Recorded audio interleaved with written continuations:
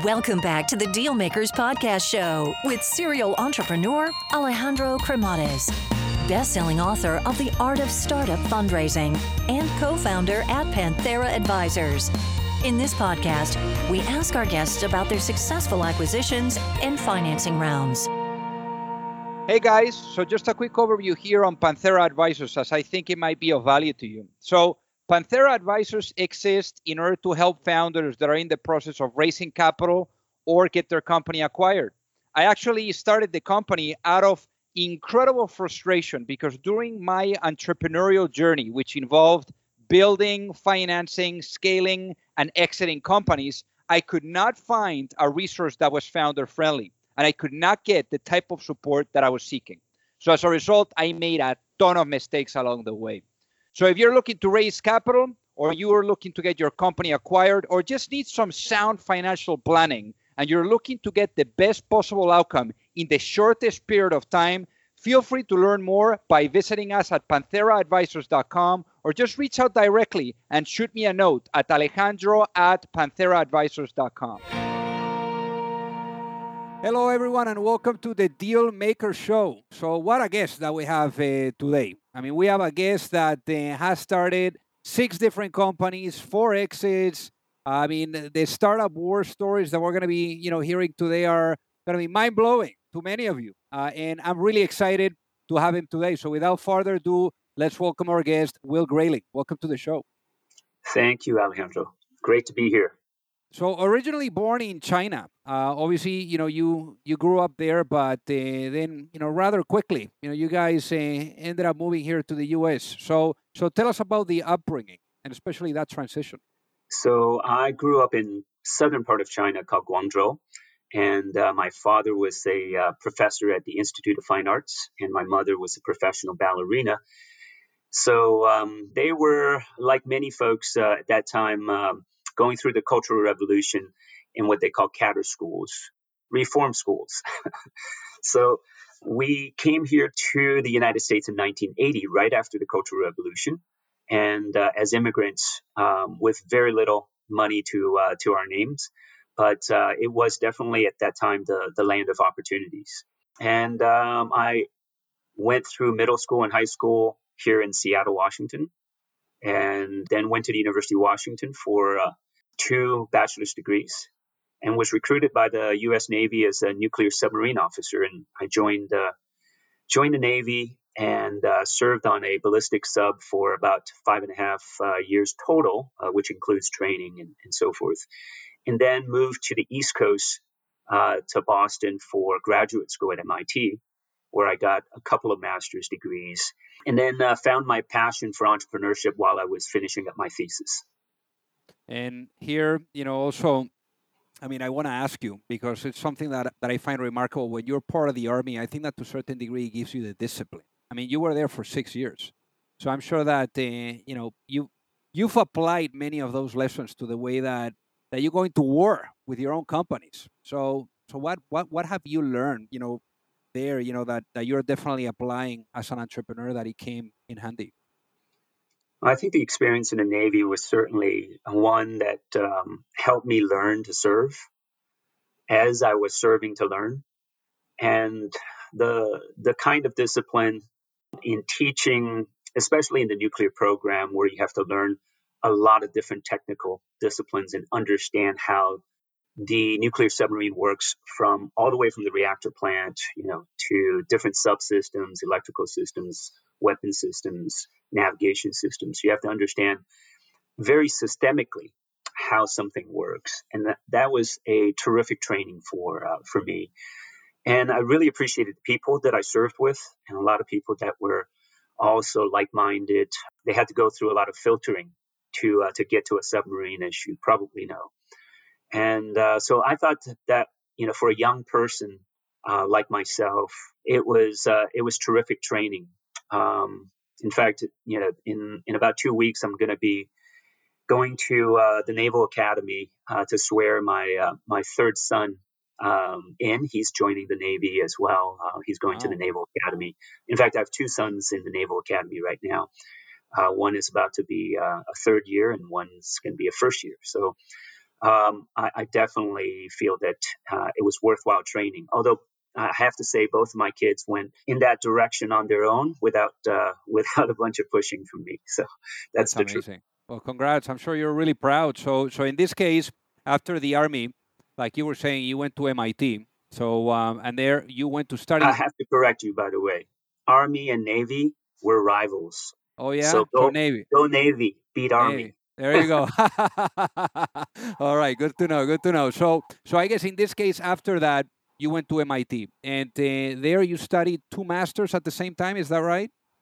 Yes, I went through a program at that time. It was called Leaders for Manufacturing. Now it's called Leaders for Global Operations, LGO. And I was fortunate to be able to study electrical engineering and computer science at the same time as getting my master's in business. So then tell us about, because during this time is when the idea of your first baby came to mind. Then tell us about how you came up, with this idea, which ultimately, became your first company, and what were the sequence of events towards bringing it to life?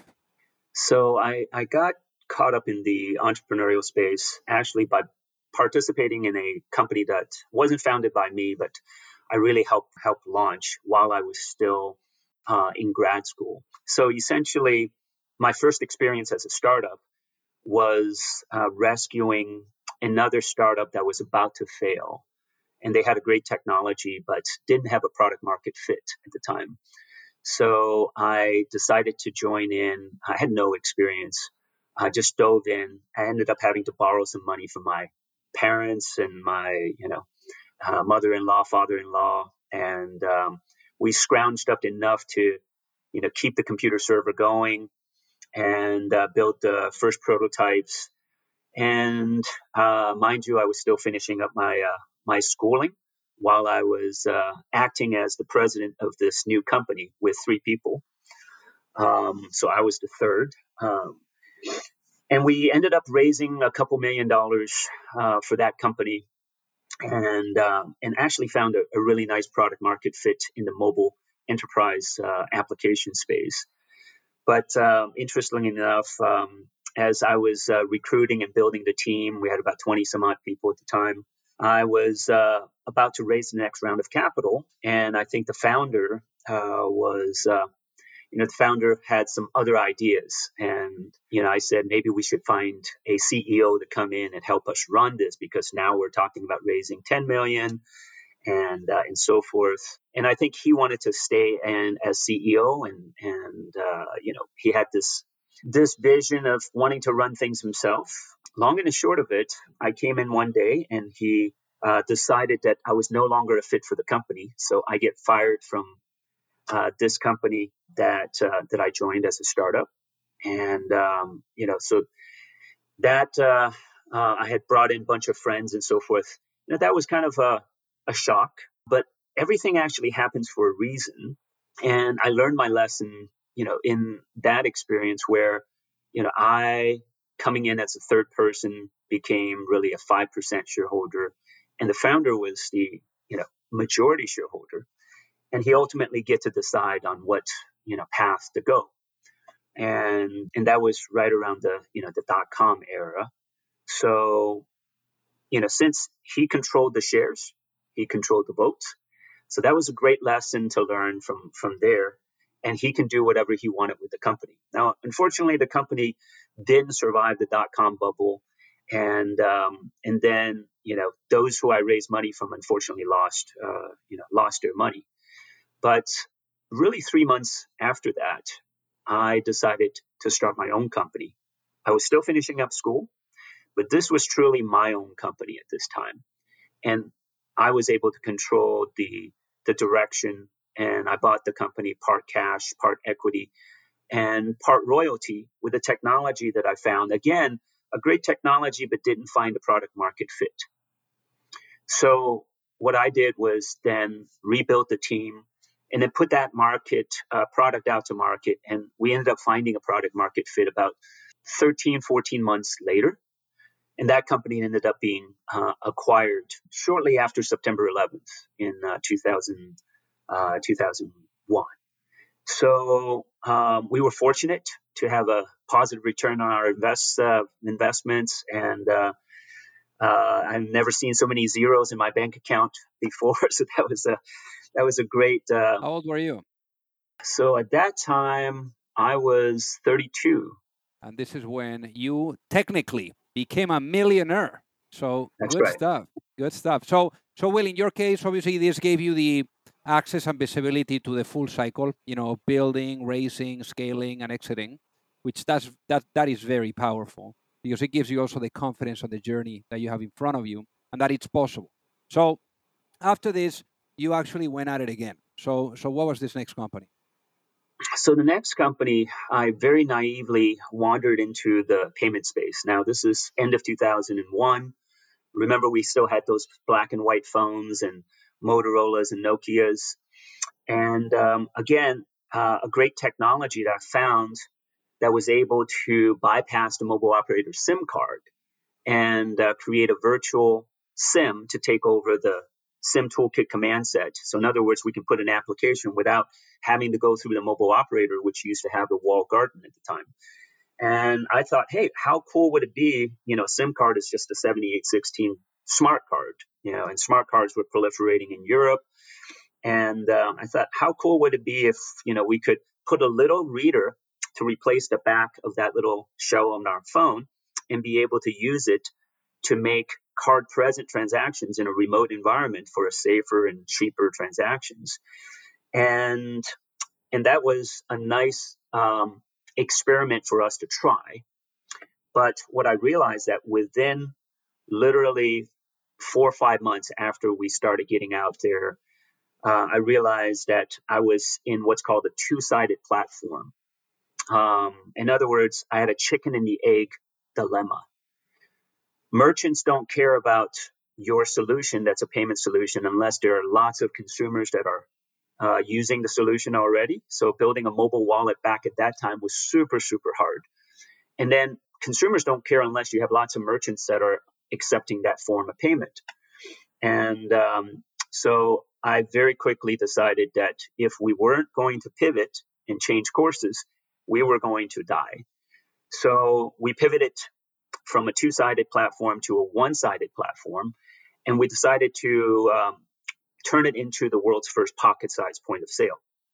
And we said, well, if we can control this mobile phone, it has the battery, the communications, display, and everything. Why not put the smart card reader and the mag stripe reader and a little infrared to a printer attached to it, and then offer this as a solution for those who are mobile that needs to accept credit cards. And we packaged it together. We brought it out to market. We raised a whole bunch of capital to scale it, and we were growing, and we were selling because we were a fraction of the cost of those dedicated point of sale terminals that were much bigger, much more expensive.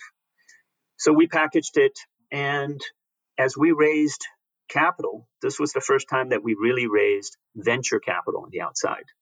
And as we raised venture capital on the outside, in this particular company, we thought that we would, accelerate and grow, but the still mobile POS industry was very new.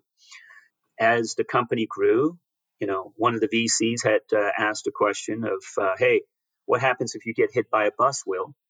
Do you need a second in command to come in? And so we started a search for a COO to come help me.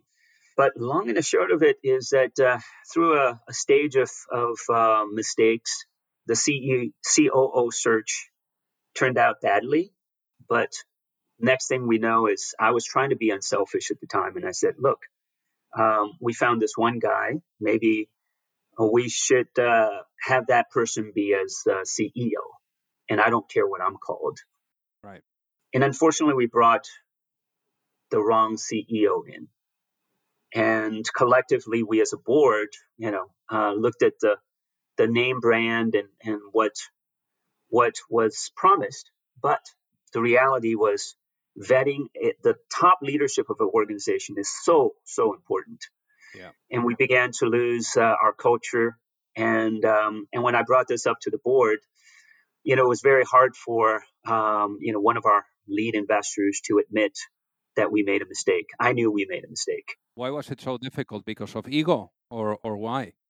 it's very difficult to turn back to your partners and Yeah. say, hey guys, we just put some money in, we made a mistake, we now got to change course. So obviously, what it creates at the end of the day is the harmony, not to be completely disrupted at the board level. So was that the case? It was, we had a very split investment group because we knew that at the top leadership there was trouble and we had to fix it. Yeah. So at that time, there was a camp that, you know, vast majority of the investors was on my side, and then there were some minority investors. So there was a power struggle, and unfortunately, these things do happen. So the lead VC actually had enough shares to vote to keep that CEO in, and then removed me from the position. And then that company struggled for another 2 years, and eventually was sold to Verifone. Right. But that also allowed me an opportunity then to start my next company, which Right. also learned how important it was to have board harmony, to have investor harmony, and to be able to admit mistakes when we make them, and be candid. So that third company that I started was when smartphones came along.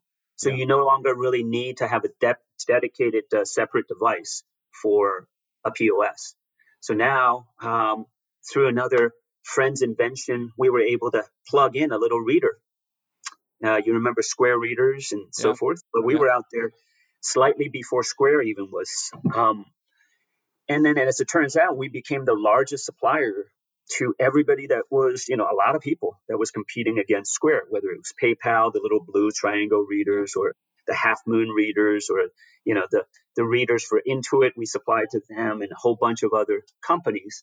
And that company was eventually acquired by Ingenico, one of the largest point of sale manufacturers in the world, in 2012.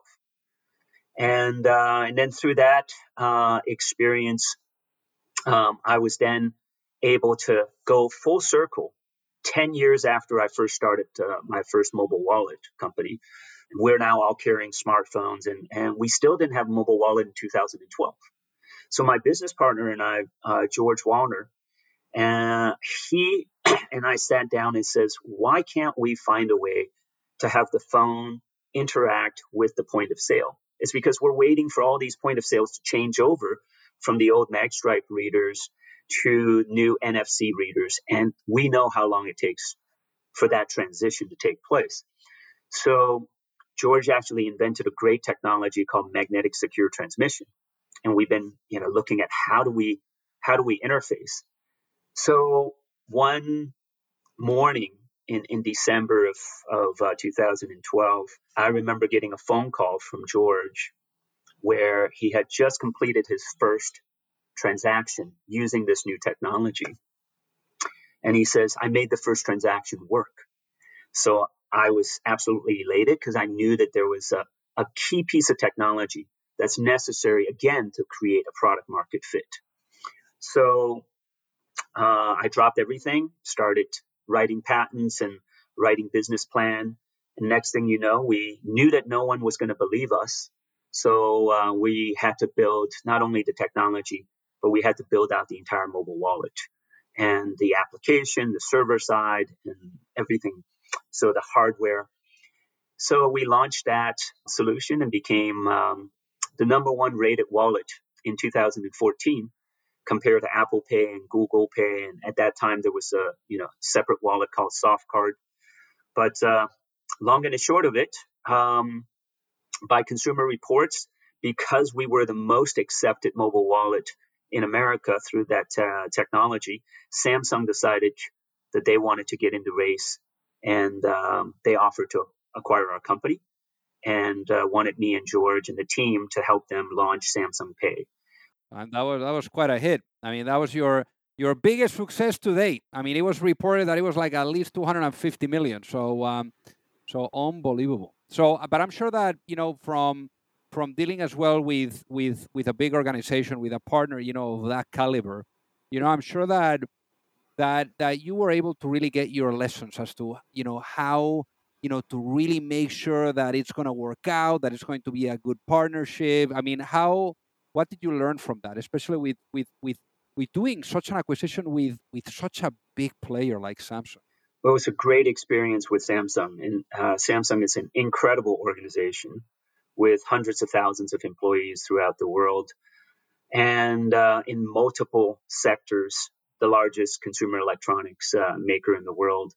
So we learned a lot being in the organization and learning how to incorporate our technology and how to work with their engineering team to incorporate it into every Galaxy smartphone starting from Galaxy S6 forward.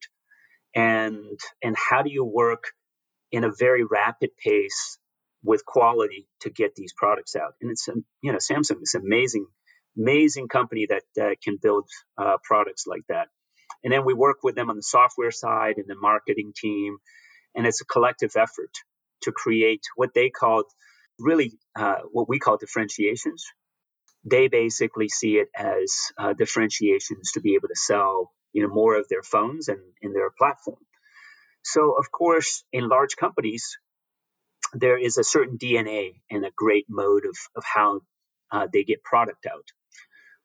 But then, when you're talking about building a super wallet or a digital wallet, one of the things what I see is that working with big companies to change modes, it's very difficult to build a service company, especially a service company that requires you to have a digital wallet and a super wallet that is going across different devices. It doesn't matter what phone, doesn't matter what PC. You should be able to create a universal service for consumers to use everywhere. And that was the ambition that I still have. And that was why I ended up starting OV Loop after my 3-year commitment with Samsung was finished. Was that the 3-year vesting, or did you leave early, or did you stay a little bit longer? No, it was my 3-year commitment. Just like I made a commitment to the Navy for 5.5 years. I made a commitment to Samsung, and I keep my commitments. Amazing. So then OV Loop. So tell us about OV Loop. It's about moving the next wave of commerce towards a what we call connected commerce. So in the late 90s, you had e-commerce when the internet first came on to replace physical wallets with electronic wallets like PayPal and Amazon, so you can shop easier online. And then in the mid 2000s, late 2000s, you had the mobile commerce wave, right? So mobile phones, mobile wallets. But today, what you're moving towards, because now you have many fragmented channels that we're conducting commerce. Yes, there's physical, there's mail order, telephone order still. There is web, there's app, there's emails, there's text message, there's chats, right? So there's all these social. All of these are different channels for you to conduct commerce, but they're fragmented. And there's no universal wallet that works across all of these different channels. And merchants are still sending us spam just to drive us either to, some of them are not spam. Some of them are bills they want us to pay, or an offer that I actually want to take advantage of. But inevitably, I'm being driven either onto the website for self-service, logging in to pay my bills, or to call customer service if I have any questions. Yeah. So we need something that connects all of these different channels that still works across devices, across different channels, across different tender types, whether I'm using my credit card, my debit card, or my bank account. It doesn't matter. And that doesn't exist. So I saw the opportunity, and I ended up acquiring multiple companies after I left Samsung. I acquired SimplyTap into the OV Loop. SimplyTap invented the tap and pay postcard emulation solution. So the ability for your mobile phone to receive a token in the cloud and be able to pay on an NFC terminal, that's our patent. And even very big players are now licensing our patent to use for tap and pay. Nice. And then we invented some technologies ourselves for what's called multi-mode messaging, so that you can go across any channel and use the messaging not just with your thumbs, but with the power of your voice to send text and voice simultaneously to have a much better experience. But all of it, what we're doing is inventing two fundamental things. One is we invented a super messenger for businesses to be able to send you interactive bills and offers to across any of their existing channels, whether they're an agent, you're on a chat, your email blast, text message, social, IVR, doesn't matter. Once you get this interactive offer and bill, if you have any questions, you just tap a interactive chat, multi-mode chat. You can get your questions answered, whether it's about a product or a bill, a $20 late fee you're complaining about. So you can resolve it, so you can convert it. And then you hit pay. And when you hit pay, we allow you to pay much faster and easier. Of course, the very first time you still have to fill out some information. But the very next time you come, you now are logged into your own super wallet. And with that own super wallet, you can use your biometric, facial, fingerprint, etc., and be able to pay much faster and safer. Right. So that level of interaction, interactive messages, creates much better conversion and much better customer experience for the businesses, for their existing customer base. So there's no need to worry about, it's a one-sided platform, by the way. You don't worry about how many people have a super wallet, because eventually they'll have a super wallet. It's much better to send it to them across all these channels anyway, to have a much smoother experience. So that is one, it's the super messenger for brands to be able to have interactive bills and offers.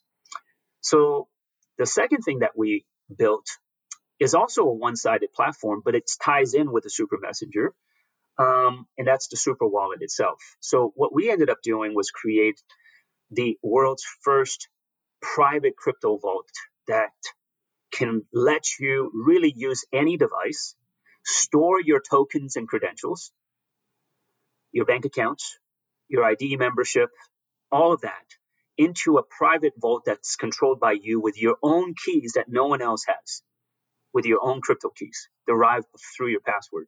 And through this super secure private crypto vault that you control, not we control, right? Our admin cannot access it.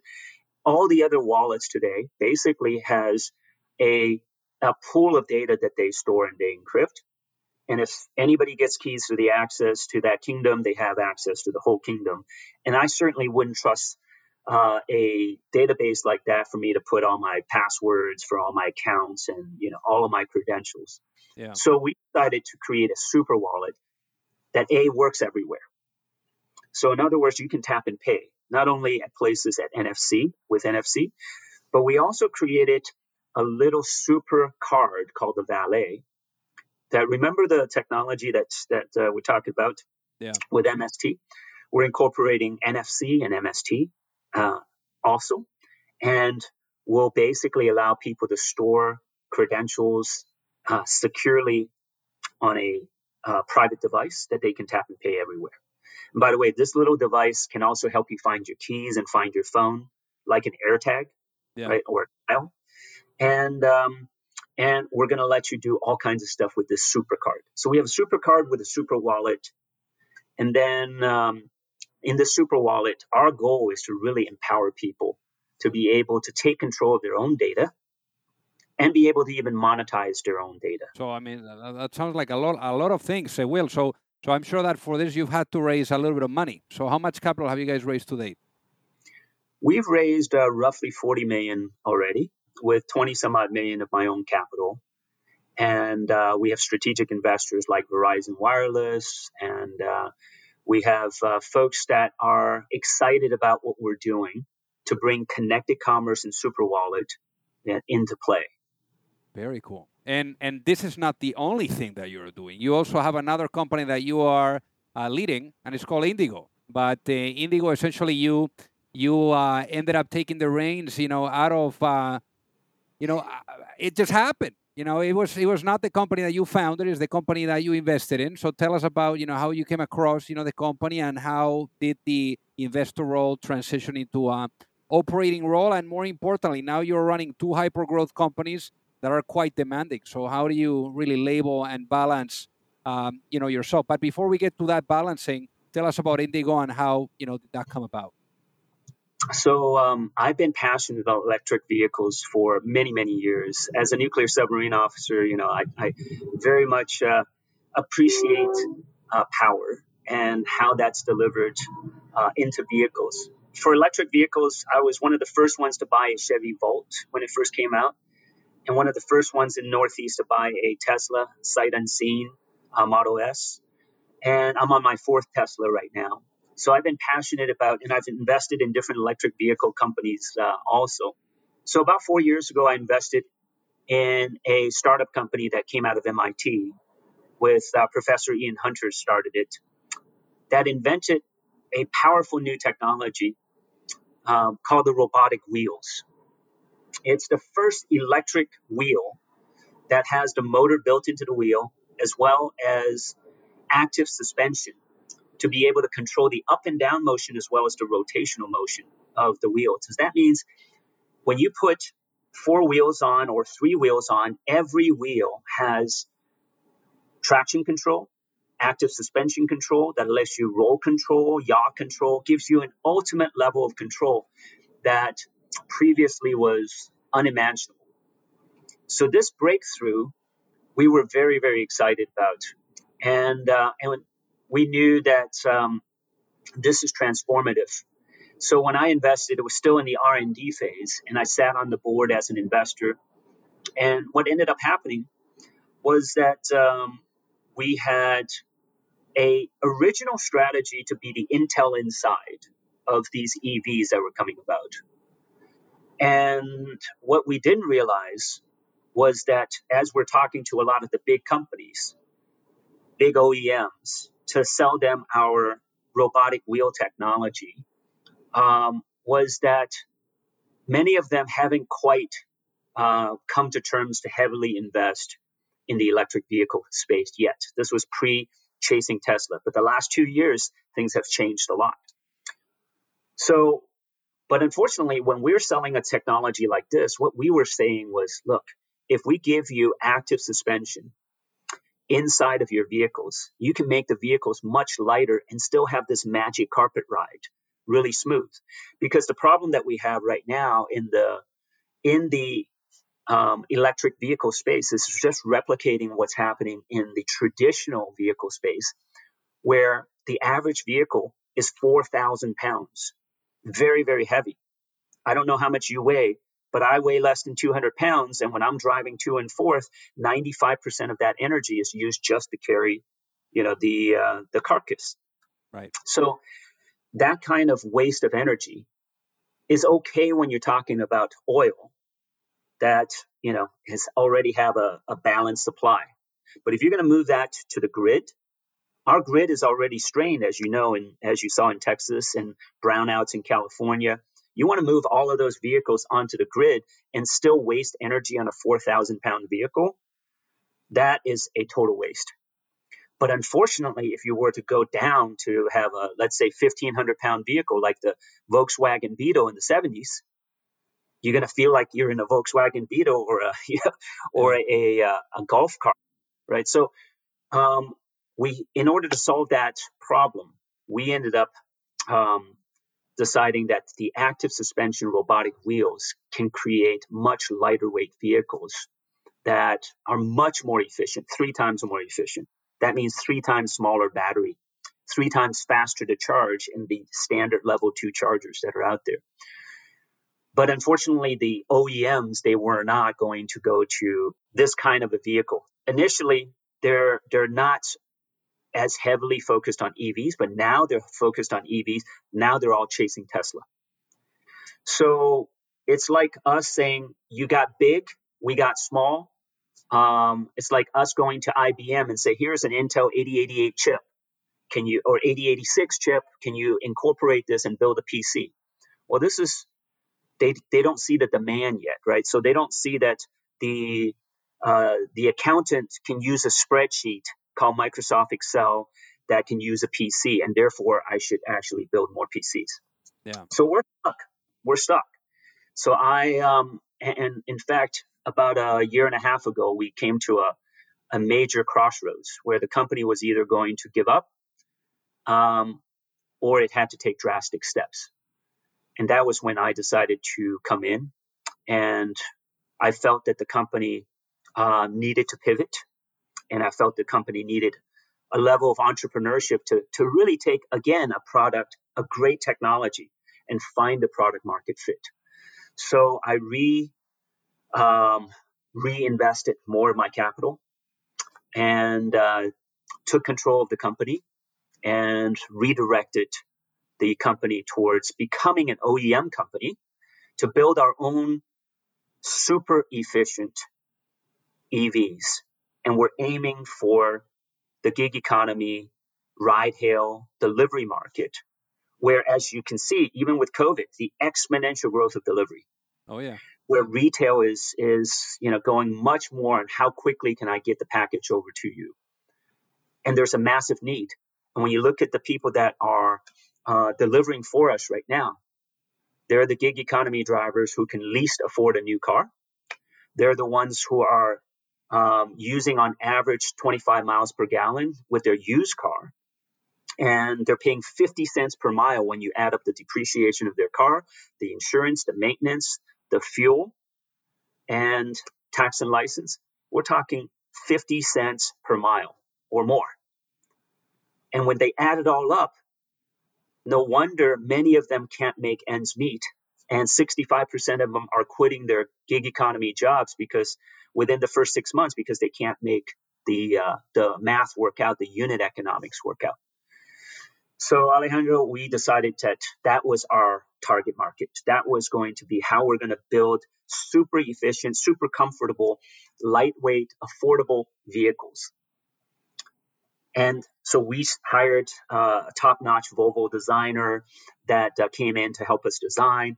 We started working with manufacturing partners that are willing to manufacture our motors for us. We're now talking with top-tier manufacturers that want to produce the vehicles for us. And now we're about to work on this path to raise even more capital to accelerate our path to getting the vehicles ready.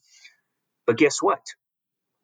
Even when we produce $20,000 ultra-efficient electric vehicles, we realize our true competition are the used cars that they're driving. These are the Toyota Camrys and the Priuses and the Ford Focus and the Fits. So how are we going to compete against that? So we have to compete against the cost per mile. The cost per mile, that 50 cents that I talked about. And the best way to compete against that cost per mile is that you have to understand how to do risk management. You have to reward those who are good drivers, who are hard workers. They have the time, but they don't have the financial means to afford a good vehicle for them to do their jobs.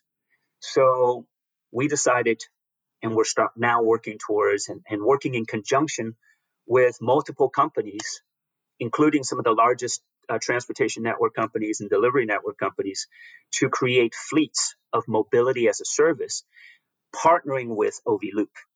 Because what is OV Loop doing with the Super Wallet is to empower consumers, to give them the financial inclusion capabilities for them to not only understand what their cost of driving is, to help educate them, but also provide them and with the ability to get their own data, whether it's their credit scores, their driving scores, and their credibility, to build up their own credibility so that they can offer their own credibility to get lower cost insurance, get lower cost finance, and to be able to get into one of our vehicles and drive for less than their own used cars.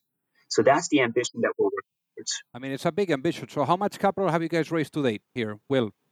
So Indigo has raised over 110 million so far. And we're looking to raise even more capital to help us grow.